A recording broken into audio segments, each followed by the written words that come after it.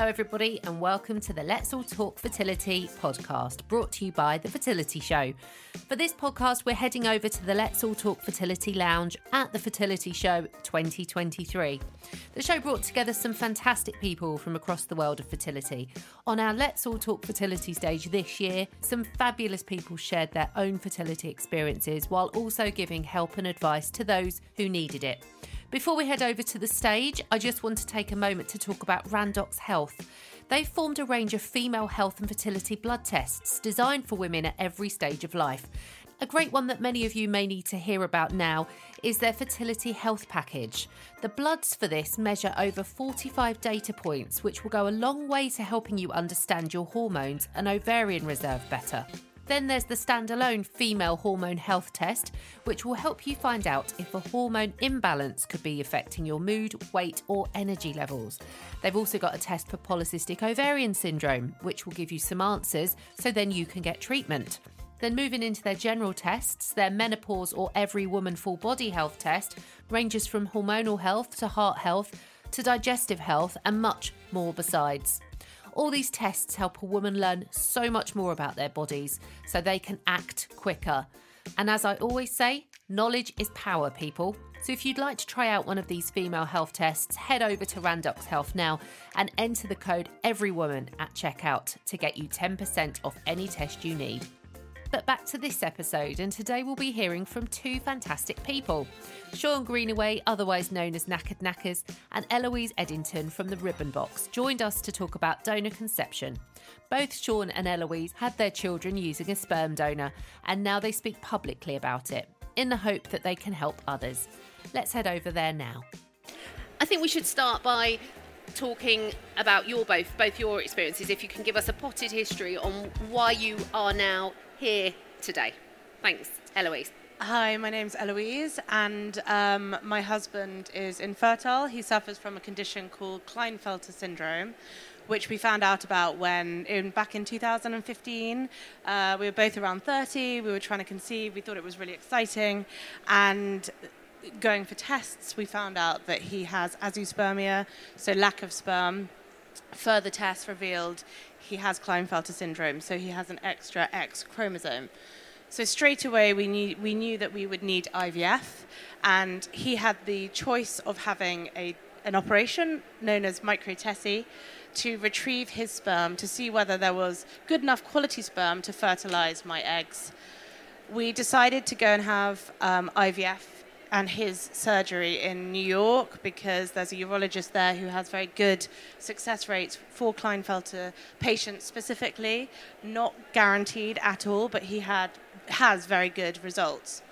Anyway, long story short, we had IVF quite soon after the diagnosis in New York. I had not really had a chance to prepare myself, and I do feel that I went into IVF quite naively, just thinking that I would have a lot of eggs and they'd all be great quality. I didn't know much about it at the time. And my husband had his operation. It was not successful. It was a 5-hour operation.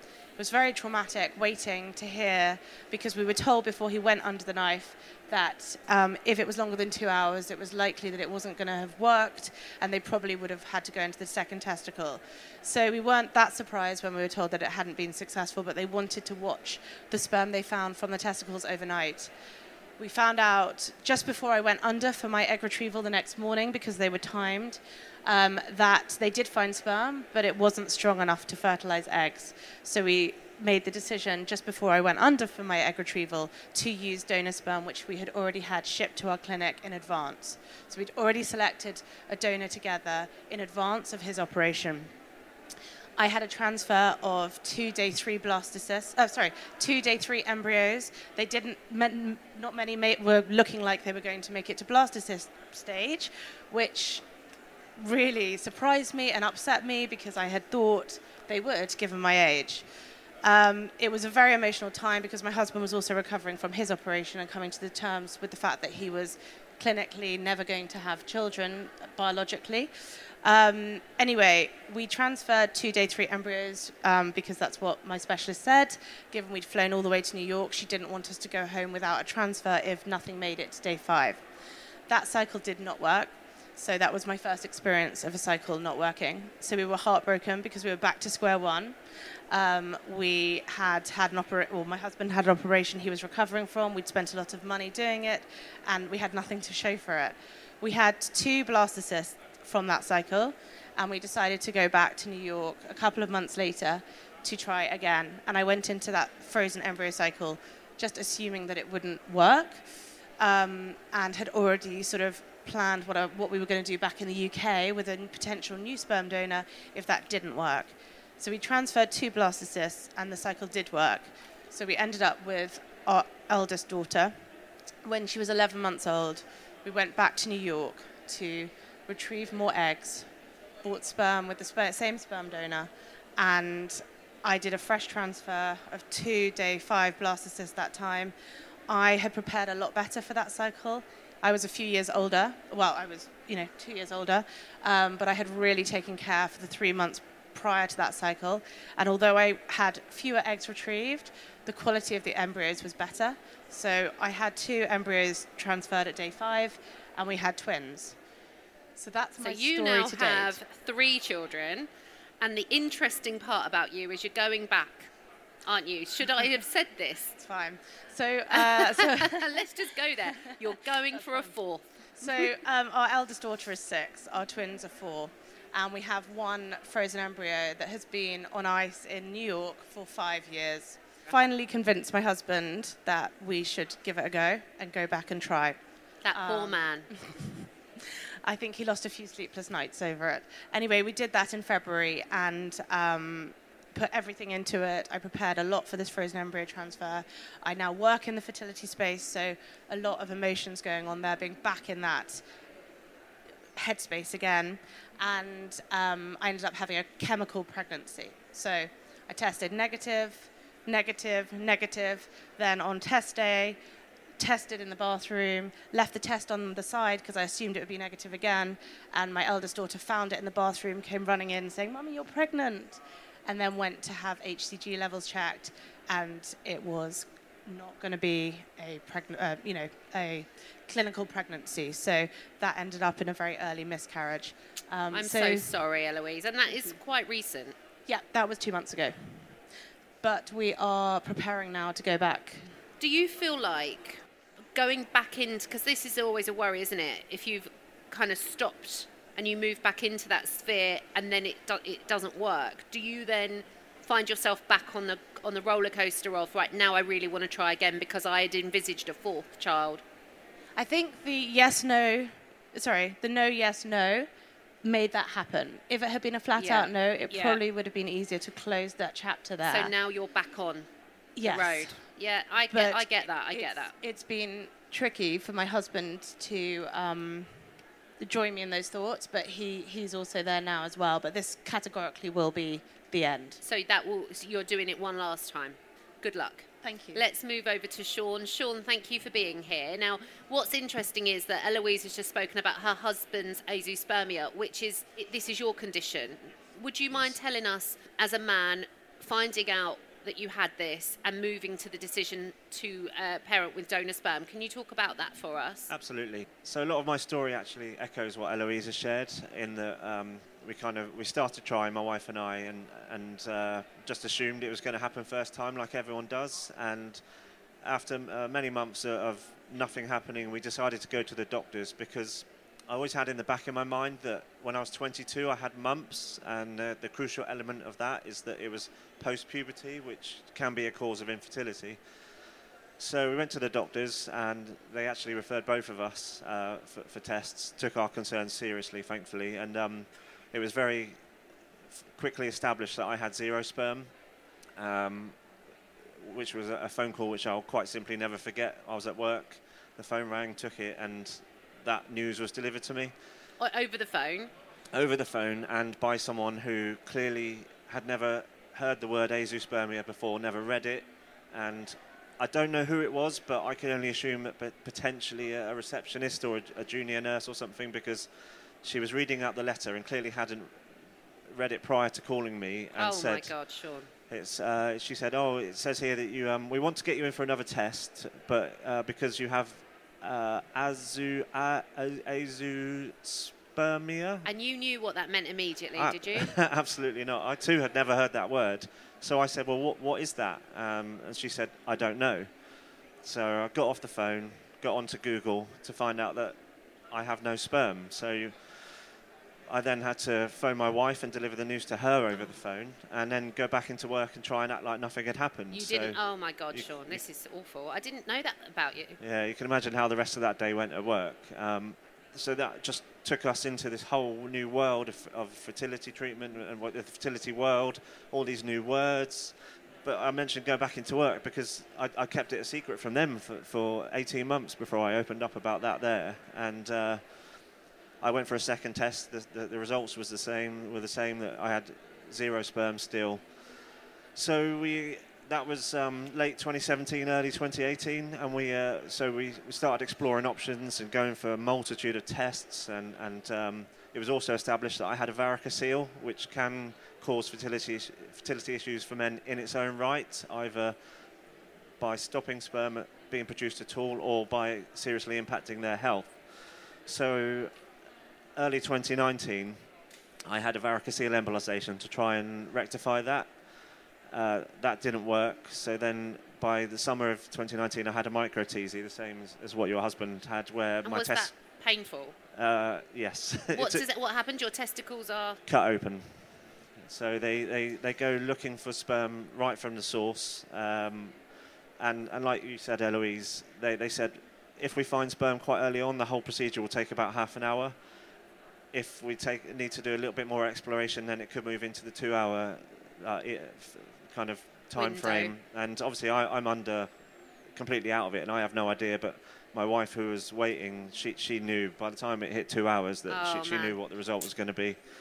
And with the varicocele embolization, for example, so I had the operation and then had to wait 3 months to see if the sperm had regenerated and if it had made any impact. But with the microteasy, the results were delivered to us straight away. As soon as I woke up from the anaesthetic, the urologist and nurse broke the news that they didn't find anything.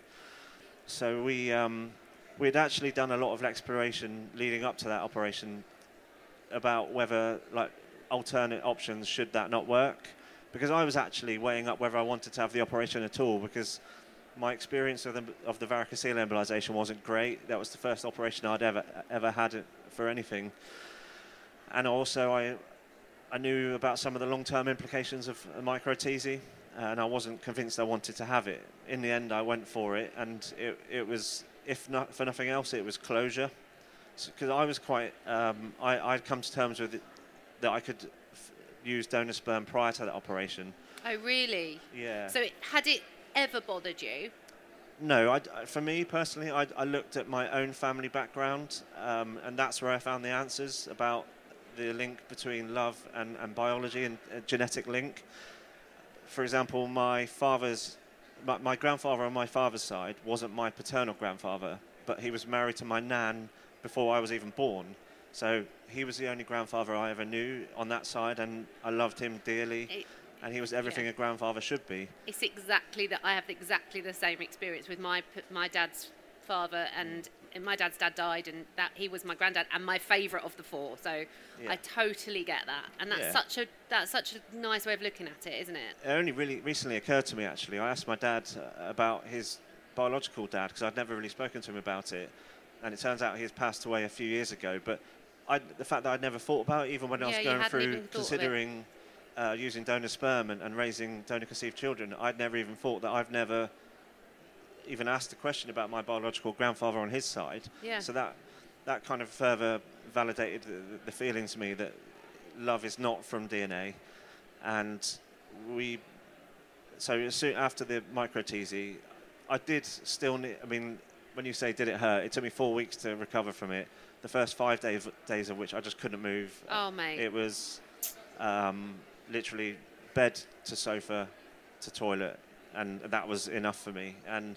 But that 5 days was probably the most crucial 5 days of my life, because in this world we're always on the go. We're just constantly attached to the world, like smartphones, etc. I did nothing for 5 days. I just sat there and was in my own head thinking things through, and that was the final bit I needed to really understand that I could move forward and father children that weren't genetically mine. We then started going down the assisted conception route, like the kind of the baton was handed to my wife, so to speak, and I then moved into the more supportive role. And after a few more complications and issues, nothing's ever easy, but delighted to say that in February 2021 we had donor-conceived twins, Ray and Evelyn, and I would not change a single thing about what I went through because it was leading me to them. Oh, Sean, you don't feel, I mean, I just don't have to say this, you don't feel any differently. No, absolutely not. I simply wouldn't change a thing, because even like having the microtesia, for example, which I was undecided about, but the few months in which it took me to decide about that was a delay I needed because that sperm might not have been available, or the procedure, the cycle that we had to have them might have gone ahead or might not have. And so it was all, every little delay, every shortcut we might have had, it was all guiding us to them. I love that. I have no doubt about it. Also, what I love about everyone on my panel over the 2 days that we're here in the lounge is that every one of you have used your experience to help others. And you in particular, well, I mean both of you, but particularly Sean, because you're a man, and to come out and talk about what you've been through, it takes guts nowadays. It just does. And how do you see that landscape changing? Thank you. So I was going through so much shame and embarrassment as a man. I couldn't find any other men talking about it. I was searching high and low, searching the internet, social media, and there were a lot of female accounts which did help to a degree, but I just wanted to speak to another bloke who got it, who understood what I was going through, what I was feeling, that attack on my identity as a man, on my ego, which so much of it I didn't realise. But when something's taken away, how much of my ego and identity was wrapped around my ability to reproduce, which, quite frankly, is nonsense. So I was suffering alone. I assumed because I couldn't find anyone else talking about it, I must be the only man this has ever happened to. I kept it a secret from work, and that was unhealthy in many ways, in shrouding appointments and tests. And I was almost had my hand forced when I had those 2 operations, that I needed that time for recovery, so I had to open up. And that then made things so much easier, and because I'd built it up in my head that I was just going to be throwing myself to the wolves for banter, but of course that didn't happen. So I just tried to be what I needed and started sharing my story, and it's taken me way beyond anything I ever could have imagined. Like, doing things like this, it's an absolute honour, and I'm so thankful because it helps spread the word. And the World Health Organization has recently said infertility will affect 1 in 6 people worldwide. And I'm just a lot more aware of the fact that it's more common than I ever knew when I was going through it. And now I'm like, right, how can I help more blokes, and what can I do more? So I've trained to be a coach, and I'm helping people that way as well. So you support other men going through infertility, fertility problems. Yes. Be that whether it's the female or the male issue, you will talk to the man in either situation, because of course in any situation a man needs a lot of support in this. Absolutely stuff. Yeah, I work with men who it's the infertility is actually on the female side, but it's because it affects both of us. Of course we go to the appointments together. It's something that you're in it together as a partnership, and it's extremely difficult whether you are the one faced with the infertility or not. You're still in it together. It's still the kind of the death of that dream of the family in which you envisioned, and watching your friends pick the child names you had pigeonholed for yours, because suddenly that's gone because you're all the delays, and it's just there's so much complexity to it. Thank you, Sean. And Eloise, obviously in your situation it was your husband. How did he feel about you becoming quite public in this sphere? Not great at first.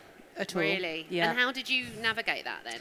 He's fine with it now, and we get a lot of people messaging through Instagram and through our website, especially around donor conception, men and women. And he often will say, if they want to talk to me, I'm happy. Really? Yeah, so that's a huge because we get a lot of people movement. coming through saying, just been diagnosed with Klinefelter's, or my wow. partner's just been diagnosed with Klinefelter's. So he's happy to chat to people. We've had some friends with the same things where they come to us, obviously. He just won't let me post anything about our children And I online. understand that, to be honest. I just want to put it out there to the audience. If you have any questions for Sean or Eloise, I'll pass you over the microphone. Thank you. My whole microphone.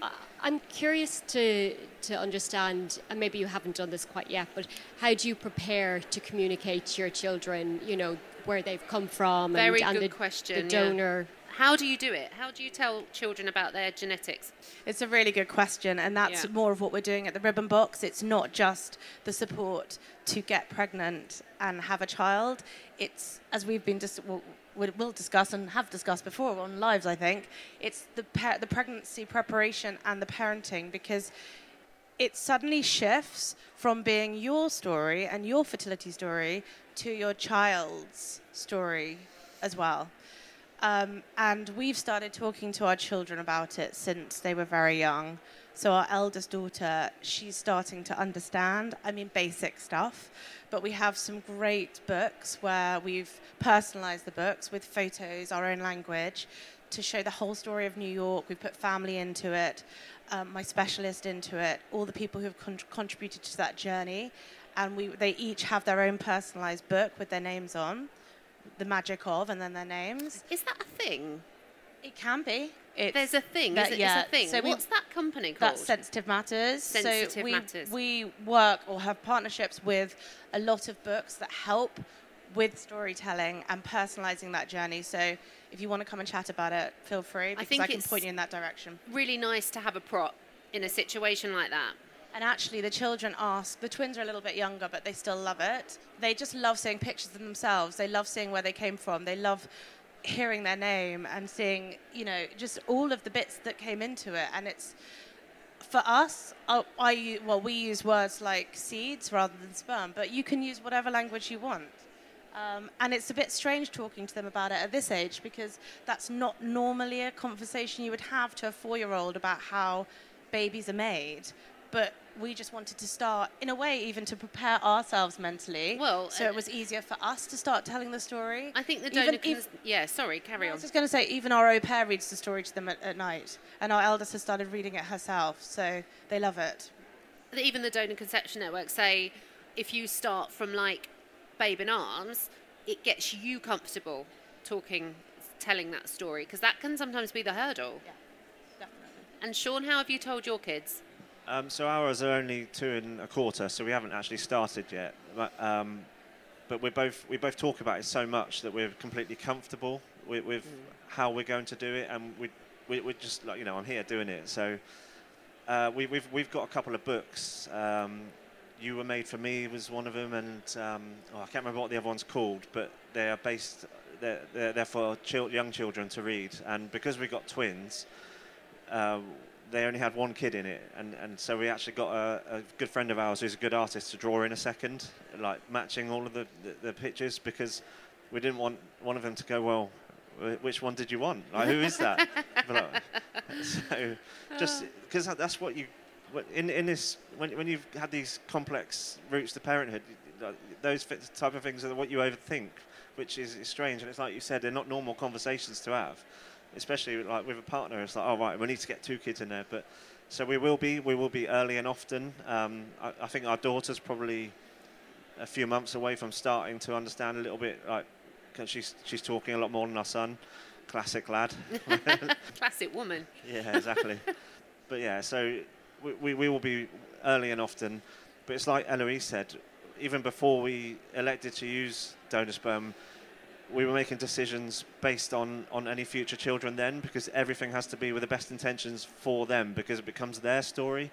Obviously, we were so desperate to have a family, but we didn't jump in without too much thought or emotional feelings about it, and it's even simple things like sharing my story. Well, I had to consider that from their point of view in the future, but I just hope that they understand why I've done it, and I'm sure they will, because it was so needed.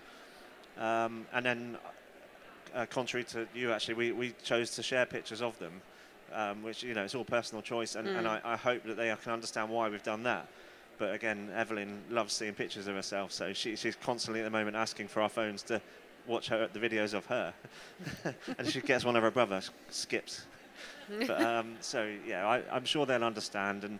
But that's the nature of it, is that you really have to do it with the best of intentions for them down the line, because it becomes their life as well. And we will support them in anything they want, whether that's if they choose to try and find a donor, we will help them if they want our help, or if it's something they want to navigate on their own, then they have our support, and we're there if they want and need us at the end of it. Sean, is it an anonymous donor? Did you do it in this country? Yeah, this country, yes, it's anonymous. But not anonymous? No, it is anonymous. Well, until they're 18. Until they're 18, they can get the anonymity. I think at 16 they can get very limited information, then at 18 more. Yeah. So yeah, we will fully support them with that. And yeah, you just have to. It's not an easy choice. It's not something, as I said, you can just jump into. But I wouldn't change a single thing, and it was the right choice for us. And every day is great. Thank you, Sean. Anybody else? Thank you.